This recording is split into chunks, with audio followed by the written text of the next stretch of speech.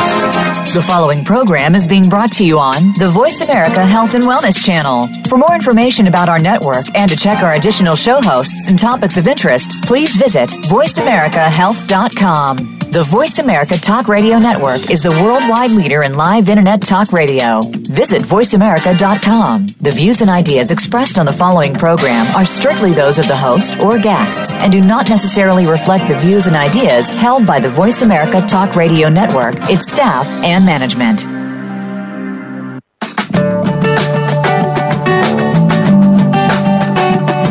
More than 40% of people in their 40s and 50s have both an aging parent and a child under the age of 21. Caring for people in multiple generations demands time, love, attention, and more. Welcome to Caught Between Generations with your host, Dr. Meryl Griff. Our program will bring you the information you need as a family caregiver for everyone for whom you care, with guest experts and resources to help you keep sane and organized.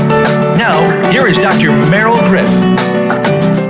Hi, it's Dr. Meryl, and I'm here with my beautiful co-host, Deanna Albrecht. Hi, Meryl. Hi, Deanna. How are you? I'm fine. It's great that we're here together today, and it's great that we're here with our listeners. We know how hard you work and overwhelmed and stressed you are at times, so thank you so much for joining us today. So we have a question at the beginning. Actually, we have a series of questions, so think about it. What makes you feel uneasy or anxious? And when you feel that way, how do you cope with those feelings? What about when those around you feel this way? How do you help your child feel calmer and more confident in their ability to deal with life? And how do you help your friends or other family members deal with tough situations? We begin today's show with Sherianna Boyle sharing her mindful approach to helping your child feel confident, capable, and in control of their emotions. And then Dr. Kesley Crowell will help us find ways to know what to say and do when trying to help people we love when their life becomes complicated and you just don't know what to say or what to do. But first, it's Sherianna Boyle. She is the author of 6 books, including our featured book today, which is The Conscious Parenting Guide to Overcoming Childhood Anxiety. Sherianna is an adjunct psychology professor. She's a seasoned yoga instructor, so she'll be, I feel calmer already. She's a licensed school psychologist and a quantum healing practitioner. Sherianna's work has been featured in over 50 published articles, including Psychology Today, and she is the mother of 3 beautiful daughters. Welcome, Sherianna, to Caught Between Generations. Thank you for having me. You're welcome.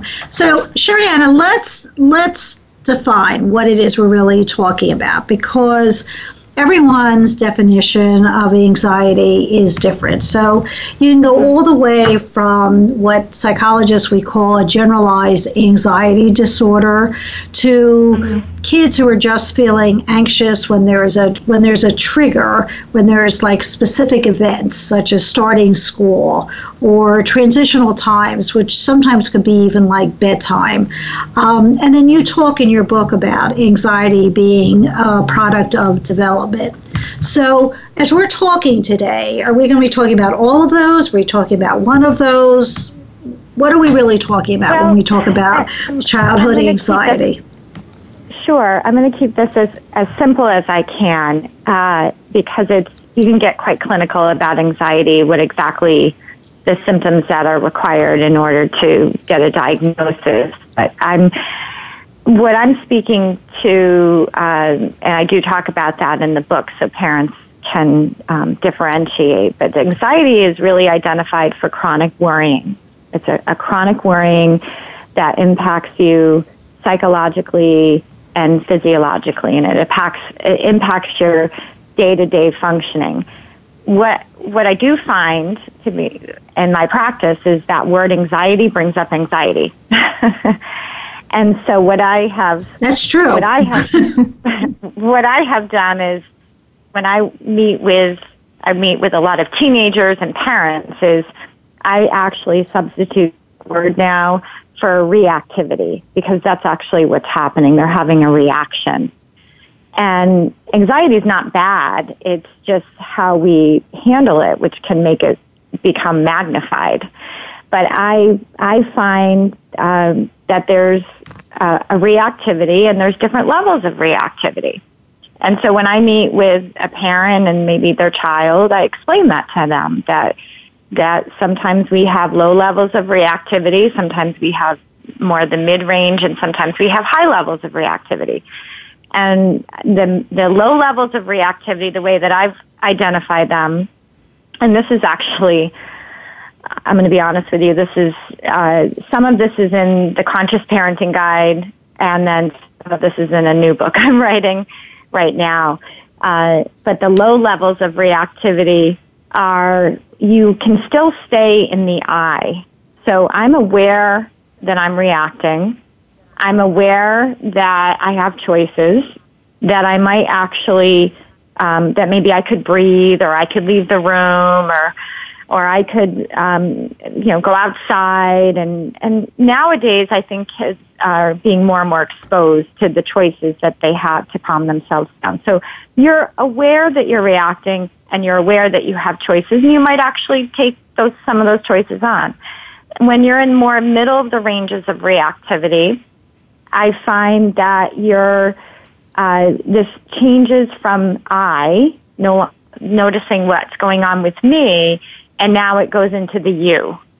So from a child's perspective or a teenager's perspective, they become like, oh my gosh, everyone around me thinks I'm stupid, or they don't like me, or they're talking about me, or the teacher's mad that I didn't hand in my homework on time, and it goes more into they feel like they're in a bubble, and they're sort of like watching, they're outside of their body. They're not even in their body anymore. And then high levels of reactivity, as you can imagine, are just they're completely riddled with fear, they're stuck, they might be feeling very guilty and ashamed, and feel like they're an incredible burden on their family, and they might not want to go to school, and those are the high levels. So that's the way that I explain it to kids and families, and I find that is really helpful to them, because what I generally say is, look, we all react. I mean, everybody is in reactivity. So it's really, we want to identify that. That's the first step. Okay, I'm in reactivity, and what do I do now? And what I encourage people to do is, and I do talk about this in the Conscious Parenting Guide, is to really teach children how to learn how to identify what's happening, because the key is by the time they're in it and you apply these tools and strategies, they're already in a tizzy, and it can be really frustrating for a child because they're really not feeling like it's working out for them. So we want them to start to learn to catch these symptoms early on. Before they even turn into a symptom, you want to actually help them to tune in to their bodies as a bodily sensation and observe themselves and the narratives that they're beginning to run in their head, because a lot of anxiety is really the thoughts that are running, and they're following the thoughts, and they're being triggered by the thoughts. And then accompanied along with that is they're losing massive amounts of energy while this is happening. So our emotions are a form of energy, and when we are in reactivity, we are basically dropping energy like there's no tomorrow. Until we're completely depleted, we've tapped into our adrenal glands, we're squeezing the heck out of our organs, we're getting all tight and tense, and you get this wear and tear feeling in your body. And if you think about tension, anxiety, that's exactly what it does. You feel it literally can wear you out, and it wears a parent out, and it wears the child out. And so it's about turning that around and learning different ways that we can gain energy in the body. We don't have to go to thoughts. Teaching, and this is all in the book, teaching children how thoughts deplete their energy, just like their bank account. It's like giving money away. It's like I tell them that it's like carrying money around in your pockets, and you have holes in your pockets. And by the end of the day, you're like, where's all my money? I had all this money. I have those same kind of pockets. Right. It's just I'm just gone. kidding. So yeah, I have the same kind of pockets. I think I have money dropping out of my pockets. I was just kidding, though. I'm sorry.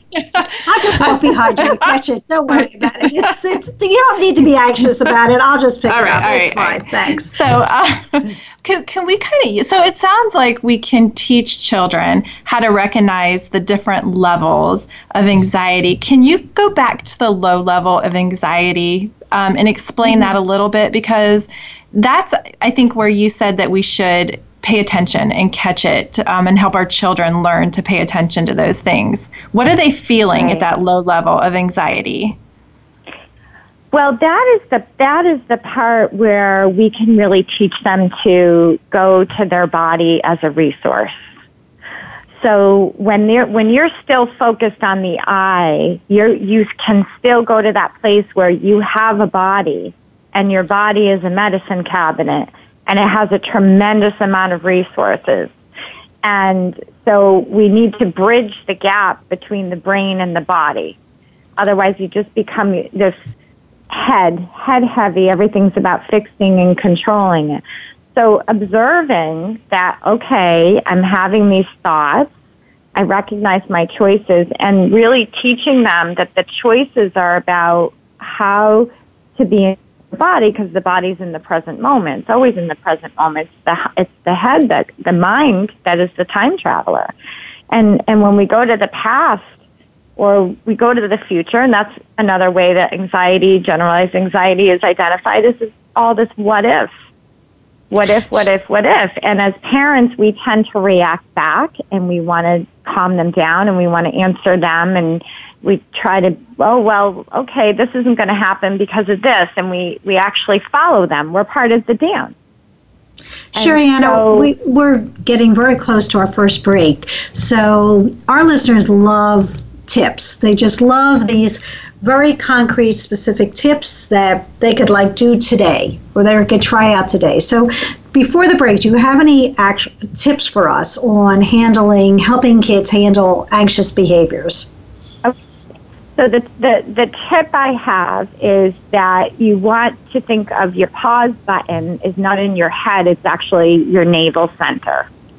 So the navel area, if you press your belly, kids, you tell them to press their belly button back, that is their brake pedal. It is not to tell themselves to stop or pause or to think about it. It's press your brake pedal.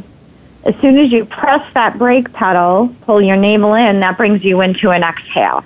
We want them to be breathing from the lower belly. We want to pull them into the exhale, ground them into the lower half of the body.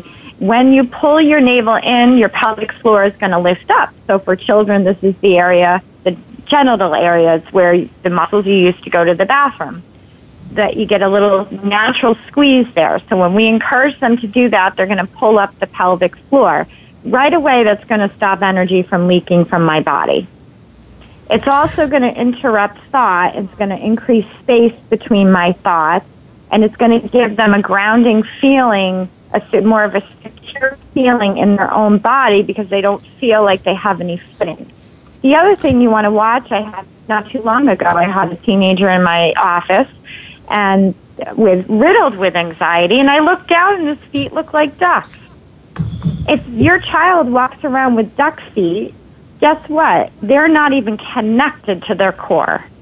The basic posture, everything that you learn when you go into an exercise class, and learning how to stand on if your child's posture is off, I would highly recommend you might even get them a chiropractic adjustment, because they're never going to feel grounded and secure if their feet are out or they're pigeon-toed in. They're going to have a hard time generating energy and connecting to the earth. So posture alignment helps with breathing. Sherianna? Go ahead. Those are great tips. We're going to take a quick break, and when we come back, we'll let you finish your thought, but we also want to talk to you about supporting a senior, an elderly person who is feeling anxious, and some things that caregivers should avoid when helping someone with their anxiety. Stay with us. We'll be right back.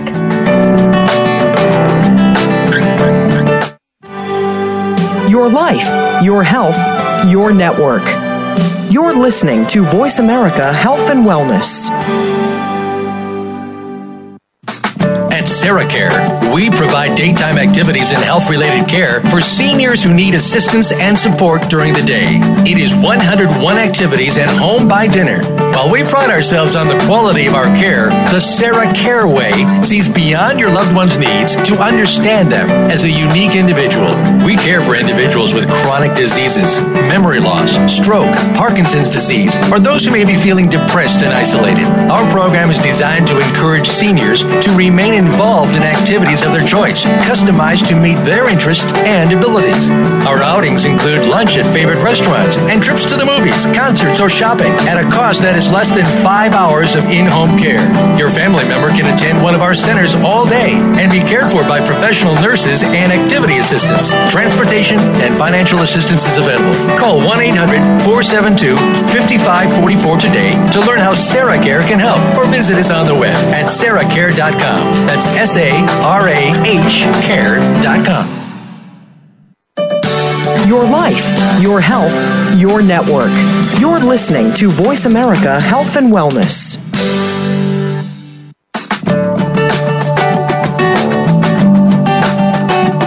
You are listening to Caught Between Generations. To reach our program today, please call 1-866-472-5792. That's 1-866-472-5792. You may also send an email to Dr. Merrill at CaughtBetweenGenerations.com. Now, back to the show. Welcome back to Caught Between Generations. We're here with Sherianna Boyle, who is the author of The Conscious Parent's Guide to Childhood Anxiety, a mindful approach for helping your child become calm, resilient, and secure. She also has a new book coming out, which she'll talk to us about at the end. And we've also read her book, Mantras Made Easy, Mantras for Happiness, Peace, Prosperity, and More, which has also been, it's just a great book. So welcome back, Sherianna. We've been talking about children, and we want to move a little bit to talking about how you would support an elderly person or a senior who is feeling anxious. What are your suggestions? Well, when it comes to elderly or senior, it might be a little bit, again, I'm going to refer to the posture, but it might be a little difficult for them to sit up straight. So I think when you're teaching and you're encouraging them to breathe, have deeper breaths, slower breaths, that it's helpful to coach them when they're on their backs, when they're lying down, when they're or maybe prop them up a little bit. So, and then actually counting out loud the breath. And this works for children as well. So it's counting, and maybe have them put a hand on their lower belly. We inhale for 1, 2, 3, and then we exhale 3, 2, 1. I think that it's also important that we adjust our tone of voice. Sometimes when it comes to elderly people, especially ones that are hard of hearing, sometimes we do a lot of yelling around them, and they'll let you know if they need you to speak louder. But if we're always yelling, you can almost see how that can feel very energetically disrespectful to them, and very assuming that we assume that they're disabled and in that way. So it's important that we look at our own boundaries before approaching someone, before putting our hands on someone. And the way that you establish boundaries is internally first. And that, again, I'm going to refer to that navel area where you press your belly back and you get grounded and secure in your own body before you approach someone else. Because what can happen is anxiety is contagious. We know that. We can go in a room where people are anxious or people are feeling rushed or tense, And we can leave and feel, we can be like, whew, glad I'm out of there. And so we want to be sensitive to that, because when someone is maybe losing their eyesight or losing their hearing, they're actually picking up on energy. They have to start to develop another sense to be able to function. And so we want to be mindful of how we enter that space. And if we're rushing around and we're not grounded in ourselves, they're going to feel that, and they might actually pick up resisting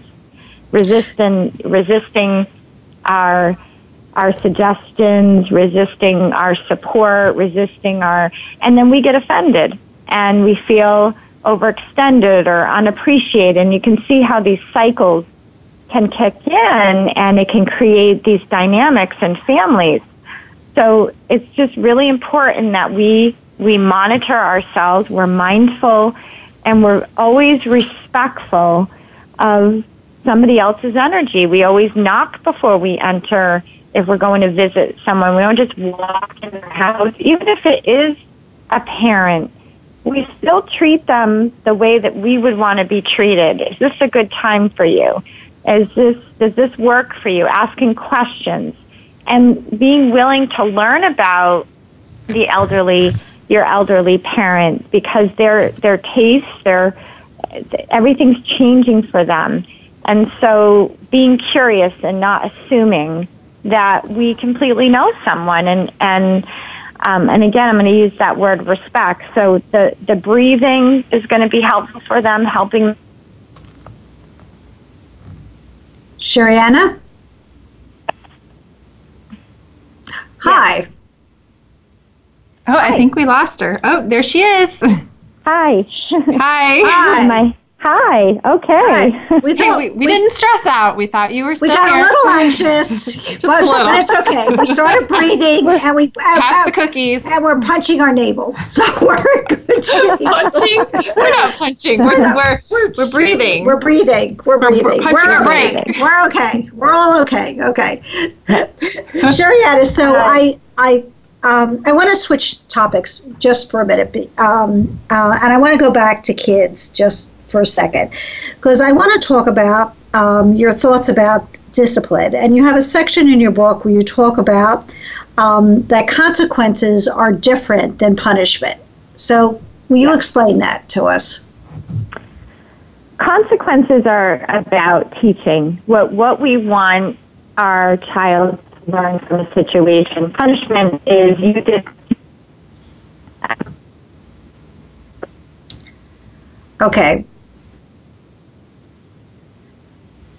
And consequences are, okay, what do I hope that my child will learn? What can they learn from this situation? And what consequences do is they make mistakes safe, and they allow children to develop self-acceptance. And I'm a really big fan of helping children develop self-acceptance rather than self-esteem. I think self-esteem is important, but I think if you work on self-acceptance, that self-esteem comes quite naturally. And self-acceptance is all about developing that connection. Sherianna, I have a question. What is the difference between self-esteem and self-acceptance? I'm sorry?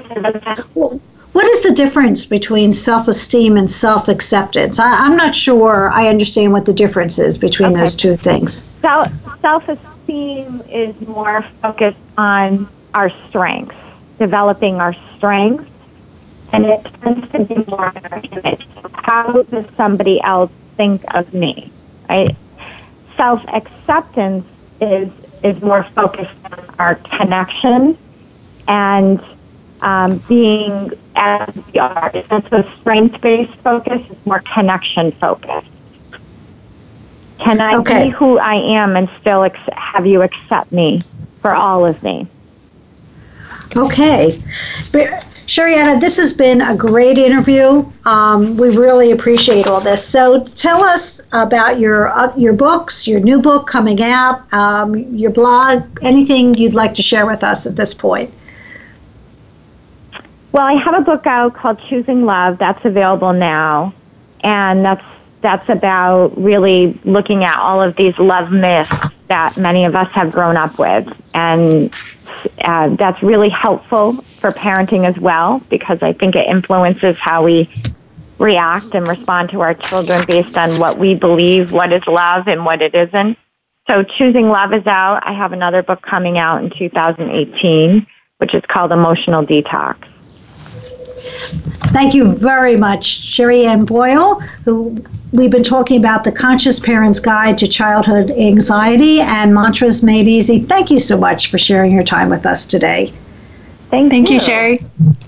So when we return, we'll be talking to Dr. Kesley Crowell, who a book is There Is No Good Card for This. What I really love is this description of this book, which is, this book is not chicken soup for the soul, it's whiskey for the wounded. We'll be right back. Opinions, options, answers. You're listening to Voice America Health and Wellness. Where's your dad? What's he doing? You'd know if he was at Sarah Care Daytime Senior Care and Activities. You'd know he's enjoying a full day of cooking, computers, yoga, golfing, and he's home by dinner. You'd know Sarah Care LPN and RN Nursing Care is with him to ensure he gets the right medications at the right dosages. You'd know. How's your dad? He's just fine. At Sarah Care Daytime Senior Care and Activities. Call 330-451-6108 for one free day of care at Sarah Care. Follow the Voice America Talk Radio Network on Twitter. We're at Voice America TRN. You'll get the latest fix on what's happening with our shows, this week's featured guests, and general happenings that you should know about at the Voice America Talk Radio Network. Now you don't have to miss anything when you're away from your home or office. Just go to twitter.com/Voice America TRN or follow along with us at Voice America TRN. The Voice America Talk Radio Network. We're on the cutting edge of social media. Can you keep up? Are you finding your frequency? It can be described as that space between failure and success. It's the future of digital media. It's finding your voice. It's engaging topics, content, and ideas. Jeff and Ryan discuss the digital media space and all of its aspects. It's about making the mistakes, taking the chances, summoning the intestinal fortitude to step out of your comfort zone, and discovering what you can accomplish when you decide to try, decide to learn, decide that you have something to say, and find your frequency. Live Fridays at 2 p.m. Pacific Time, 5 p.m. Eastern Time on the Voice America Variety Channel. Have you had a chance to check out Voice America's online magazine and blog, Press Pass? If you love our hosts and shows, check out articles that give an even deeper perspective, plus topics about health and fitness, movie reviews, philosophy, business tips and tactics, spirituality, positive thought, current events, and even more about your favorite host. It's just a click away at vapresspass.com. That's vapresspass.com.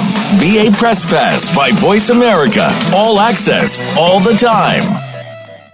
Follow the Voice America Talk Radio Network on Twitter. We're at Voice America TRN. You'll get the latest fix on what's happening with our shows, this week's featured guests, and general happenings that you should know about at the Voice America Talk Radio Network. Now you don't have to miss anything when you're away from your home or office. Just go to twitter.com/Voice America TRN or follow along with us at Voice America TRN. The Voice America Talk Radio Network.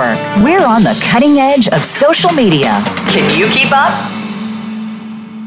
The Voice America Live Events channel is here now to showcase your corporate, individual, or organization's live event. Visit voiceamerica.com/live events to see all of our past live events and find out more. Whether it's a multi-day conference, special speaker, or single-day event, we've got everything to make your event a success. We can do a few hours or a few days. For more information about taking your event to the next level, call Jeff Spinard at 480-294 480-294-6417 or email info@voiceamerica.com. Again, that's Jeff Spinard at 480-294-6417 or send us an email to info@voiceamerica.com. Voice America is where you are and where you want to be. Join us around the globe as we broadcast live from some of the most interesting events available. Don't forget to view all our live events, including on-demand access to past events that you may have missed by visiting voiceamerica.com/live events.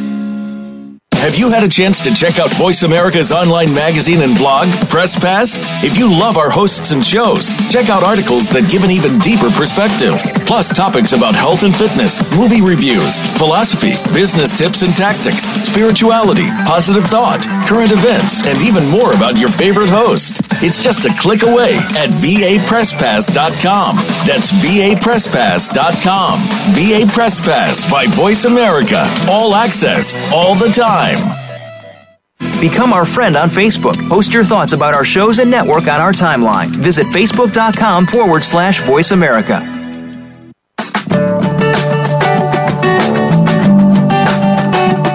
You are listening to Caught Between Generations. To reach our program today, please call 1-866-472-5792. That's 1-866-472-5792. You may also send an email to Dr. Merrill at CaughtBetweenGenerations.com. Now, back to the show. Hi, welcome back to Caught Between Generations. So we were expecting Dr. Crow, but it seems as though we have a little bit of an issue trying to find her. Things happen in people's lives, and we all live through this. And so Deanna and I are still here, and we're going to be talking to you about what do you say to someone when they're going through either a tragedy or a chronic condition or just uncomfortable. So I'm going to put poor Deanna on the spot. Okay. Are you ready, Deanna? Oh, I'm going to get ready. Okay. I think. All right. So before I put you on the spot, let me ask you a question. Okay. So why is it that you think that when we get into a situation, when someone has bad news, they've just found out their spouse has cancer or they themselves are ill. Actually, we have a mutual friend, I just realized, who is in this situation. We do. Why do you think we get so uncomfortable and we get tongue-tied and we don't know what to say? Oh, that is such a good question. I know why I think I know why I get uncomfortable. I think when I get difficult news from a friend and it's hard, I don't want to add anything to that pain and difficulty.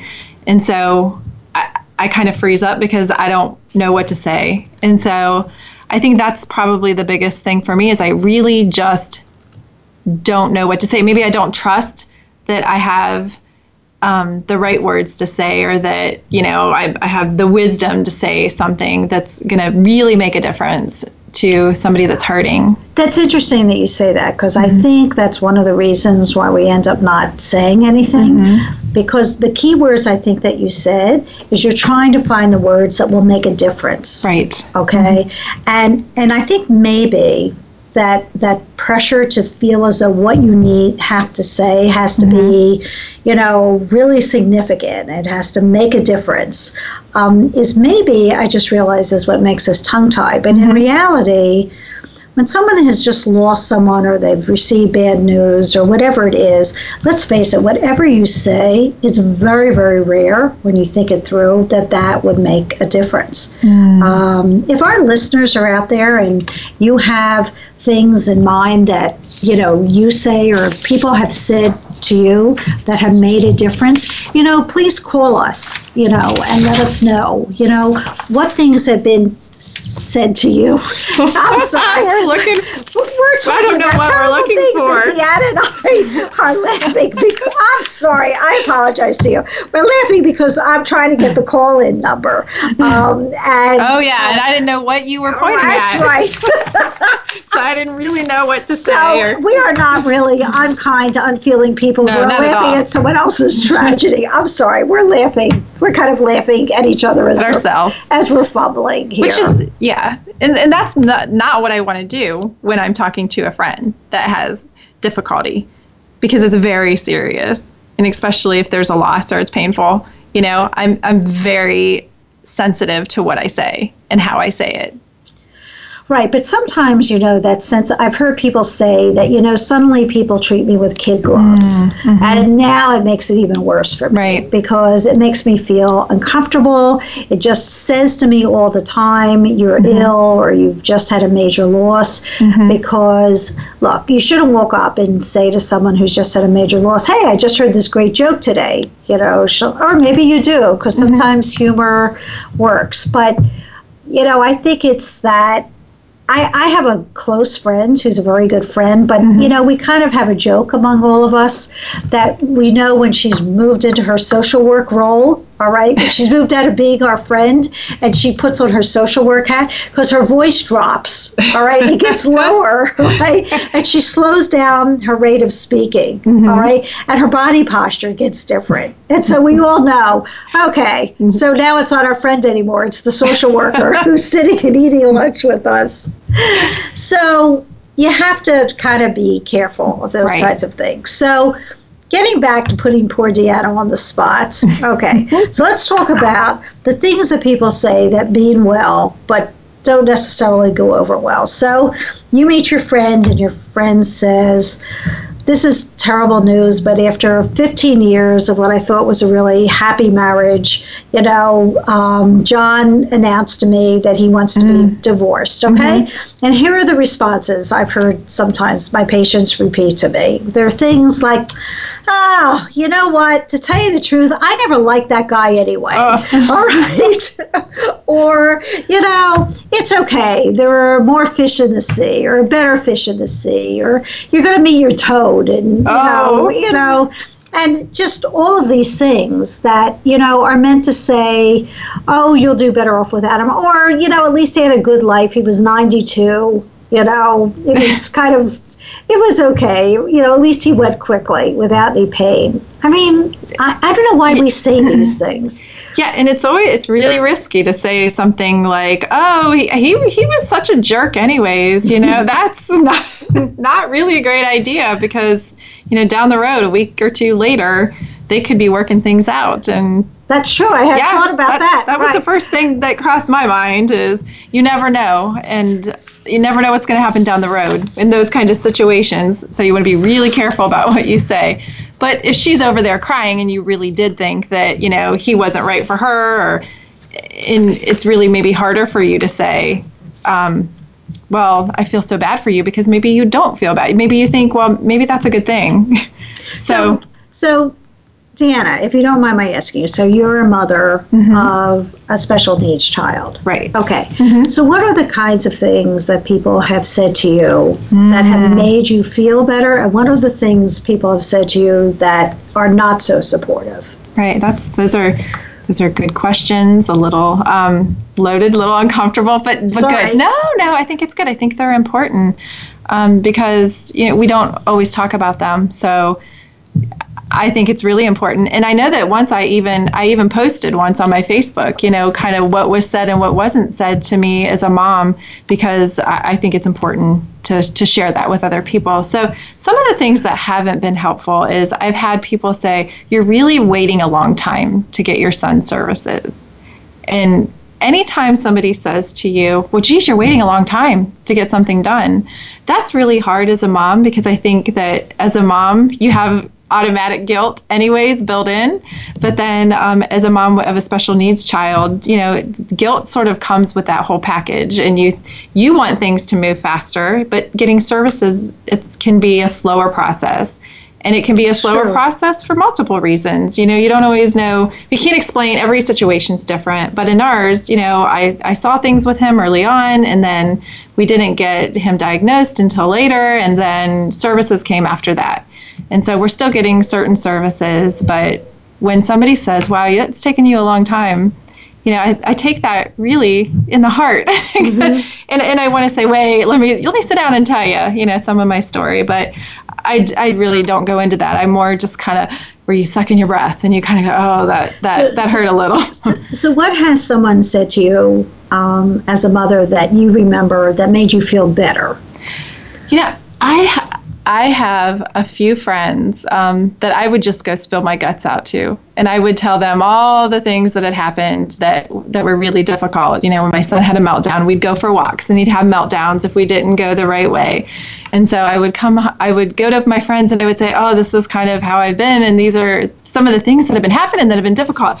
And I had a friend, matter of fact, two, and that sat and said, you are the most amazing mom in the world. And at that point, I did not feel like the most amazing mom in the world. I had sat there with my son on the sidewalk and, basically cried with him after he melted down. And I felt pretty awful as a mom. And it seemed very genuine. And they just said, you are one of the most amazing moms that I've ever known. And it was in the same evening that somebody was saying that. And it was multiple people saying that. And they weren't saying it to make me feel better. They honestly felt like, I think, that I was a really amazing mom. And so it felt really good, that they saw something in me that I didn't really see.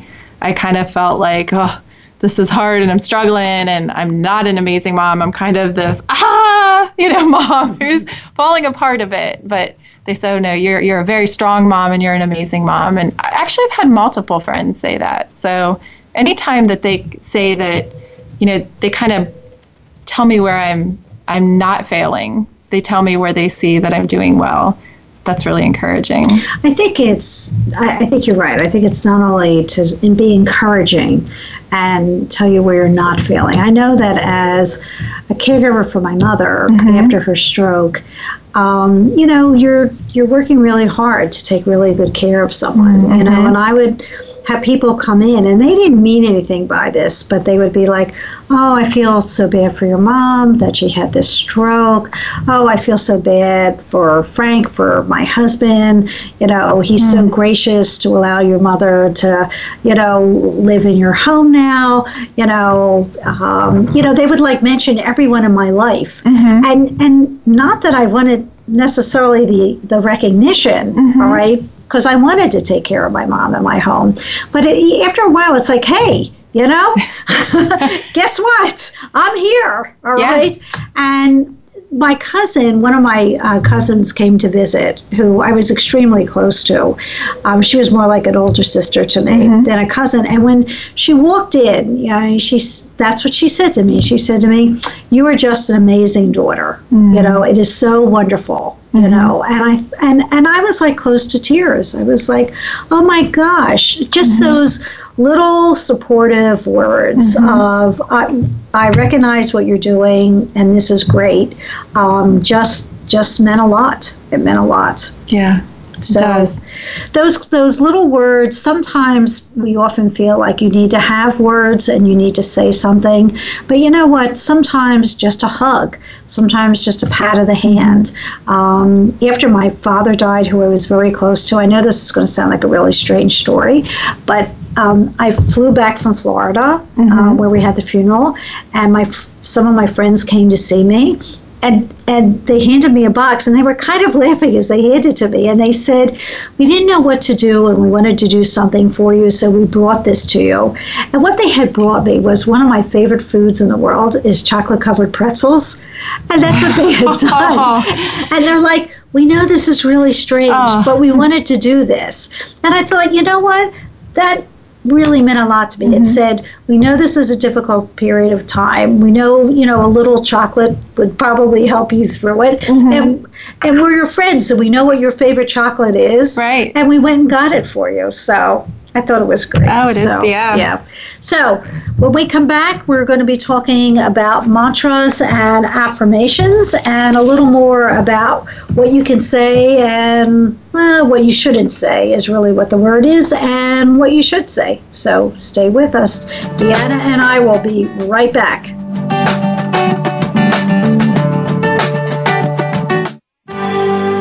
Your life, your health, your network. You're listening to Voice America Health and Wellness.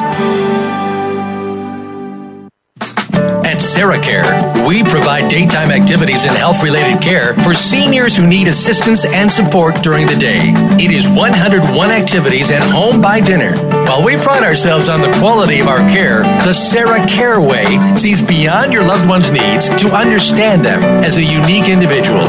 We care for individuals with chronic diseases, memory loss, stroke, Parkinson's disease, or those who may be feeling depressed and isolated. Our program is designed to encourage seniors to remain involved in activities of their choice, customized to meet their interests and abilities. Our outings include lunch at favorite restaurants and trips to the movies, concerts, or shopping at a cost that is less than 5 hours of in-home care. Your family member can attend one of our centers all day and be cared for by professional nurses and activity assistants. Transportation and financial assistance is available. Call 1-800-472-5544 today to learn how SarahCare can help, or visit us on the web at sarahcare.com. That's SARAH care.com. Opinions, options, answers. You're listening to Voice America Health and Wellness.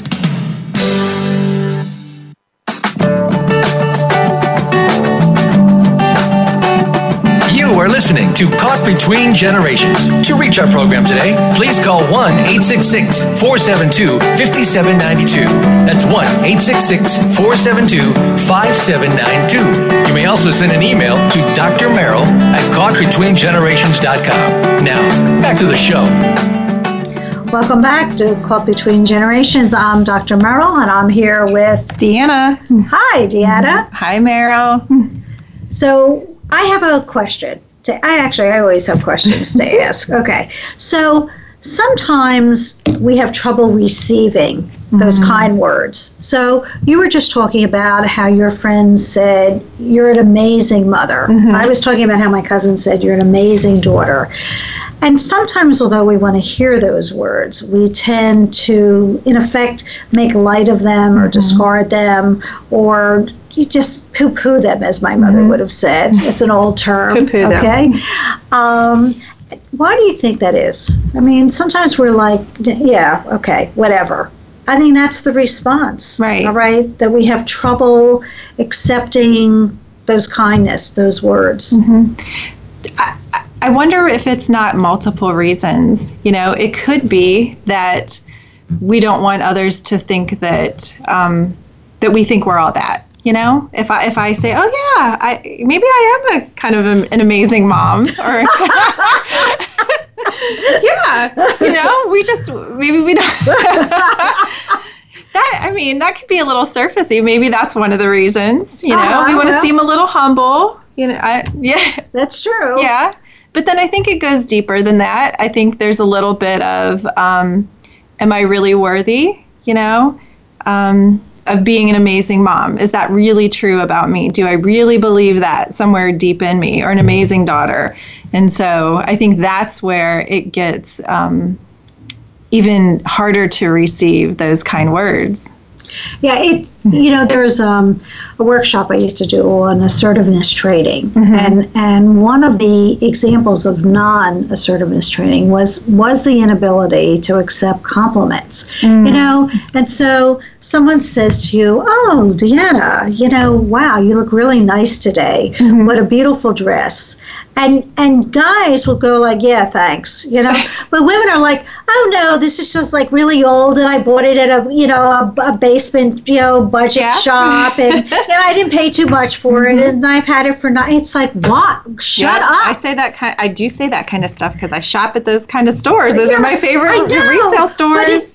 But here's the other side of it, guys. So if you give someone a compliment and they give you the, well, it's old and I bought it, for $10 at a garage sale. Now I feel stupid.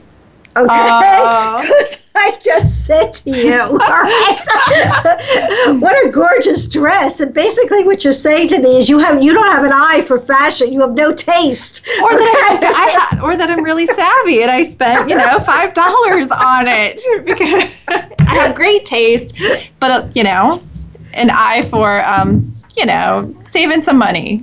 So sometimes what we say to people is, listen, just say thank you. Just say thank you. Just say, it's like, just say no. Just say thank you. Just smile and say thank you. But I think we should say more than thank you. I think that we should say thank you and then receive it. If we just say thank you and then let it stay on the surface and kind of push it away, we didn't receive it. I think there's a difference. So what do you mean by that? What do you mean by receiving it? I think we should own it. I think we should say, okay, then I'm going to believe that. I'm going to accept that for myself. And we have that choice when somebody says something about us, whether positive or negative, whether to accept it, to receive it. So I think that more than saying thank you, that we should make that decision. Okay, I'm going to own that and I'm going to receive it. I think that's really a great point. That really is. All right. Well, thank you. I received that. Do you own it? Right? And you're feeling less anxious. Yes, I feel good. Yeah, yes. Good. So, I mean, it's true. So if you're a caregiver for someone, whether it be a child or a senior or whoever it is, and someone says to you, wow, you know, what a great daughter you are, what a great son you are, what a great mother, what a great father you are. You're right. You need to accept that as real and not have a whole internal conversation with yourself about, oh, I'm sure they didn't mean it. Oh, you know. They didn't see what I did last night or how I felt or, you know, what I was saying in my head when I walked away from my loved one. Actually, I just had this conversation yesterday with someone about how we all have the same feelings, all of us, all right? In raising children, we've all had moments where we wanted to kill them, you know, or throw them up against a wall. Not that I'm abusive. Or run away. Run away. Right, or run away. I've wanted to run away with the ice cream container, but... Oh, I love that, with an ice cream container. Actually, I used to say to my children, why don't you just send me to my room, okay? And be done with it, you know? Yeah. Or in taking care of my mom. There are moments when, so you're not a terrible person for feeling that way. It's just, that's how it is. So it's what you do with those feelings that really separates out people who are abusive from people who are not abusive. It's not that you have those feelings, you know? How do we not receive those negative comments then? If it's easy or if we're talking about receiving positive, how can we not receive negative comments? I think you have to look at who is sending the message. Okay. All right. And how important is that relationship to you? Because there are people who always will send negative messages. My husband calls them equal opportunity abusers. They send negative messages to everyone. It's just not you. And so sometimes I just will turn to a person like that and say, look, I know being negative is your chosen activity for the day. Go for it. All right? Have a good time. All right? Not my chosen activity for the day, so I'm feeling pretty good. You want to feel bad?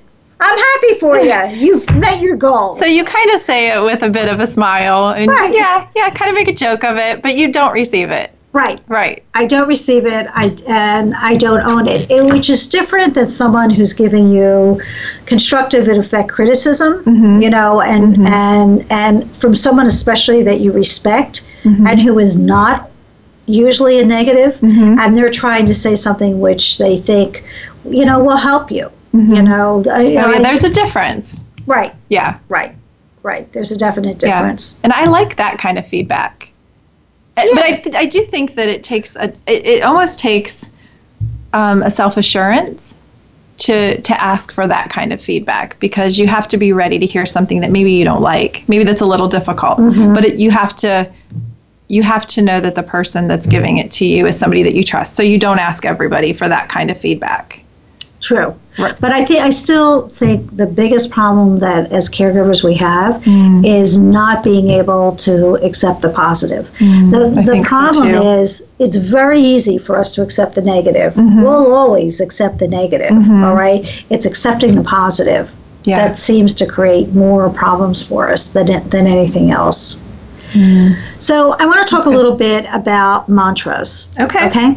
Because I love mantras. Okay. Except what I learned from reading actually Sharianna Boyle's book or mantras is that what I've been calling mantras for years is not a mantra. It's not. No. What is it? It's an affirmation. Oh, what's the difference? well, okay. No. Actually, I do know the difference. So mantras are something actually that are very, very old, and they have to do with sounds. It was very interesting to me because, it's like the yoga.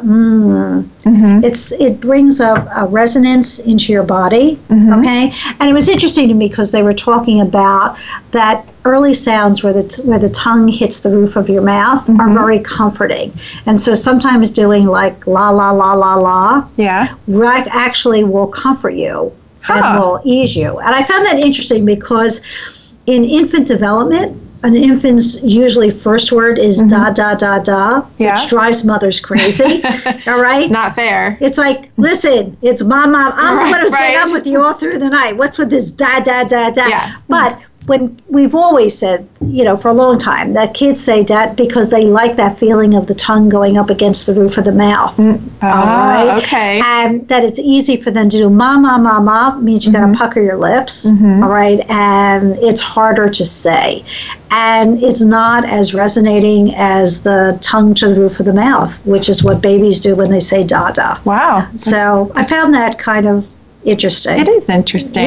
Yeah. So mantras have a long, long history. I'm not going to go through the whole thing. Affirmation, and they're very based in religion and in sounds. So I'm not going to kind of go through that with you. I'm just going to talk about affirmations for a moment. So affirmations, and what I used to call mantras, are things that you say to yourself that help you get through a difficult period. Okay, so my brother-in-law, who I love dearly, always says to himself, just another bump in the road. All right? It's comforting to him. He likes it. It helps him get through difficult times. Do you have an affirmation that you say to yourself? One that I say every day? I have said affirmations, but I don't have one specific one I say every day. I've had them over the course of different days and months. And so whatever I think I'm maybe struggling with is maybe the affirmation. Like maybe I'll say, you're brave, you're very brave and you can do this. And so one of my affirmations, if I'm feeling a little discouraged or a little afraid of something, fearful about something, could be that morning, like, you're very brave, you're courageous, you can drive on the expressway. Because I don't like to drive on the expressway. Well, but that could, really, for real, because I've been toying with driving on the expressway again, is that, I could give myself an affirmation and tell myself that I am fully capable of driving on the expressway. Okay, so we're at the end.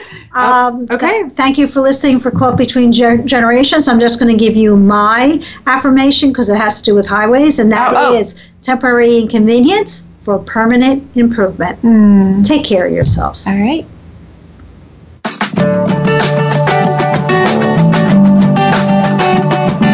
Thank you for tuning in to Caught Between Generations with Dr. Mel Griff.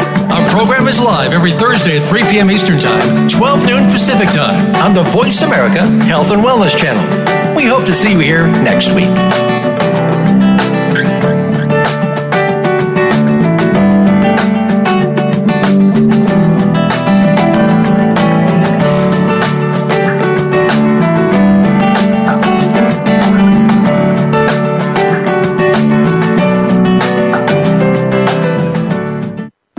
Thanks again for listening to the preceding program, brought to you on the Voice America Health and Wellness Channel. For more information about our network and to check out additional show hosts and topics of interest, please visit voiceamericahealth.com. The Voice America Talk Radio Network is the worldwide leader in live Internet talk radio. Visit voiceamerica.com. The views and ideas expressed on the preceding program are strictly those of the host or guests and do not necessarily reflect the views and ideas held by the Voice America Talk Radio Network, its staff, and management.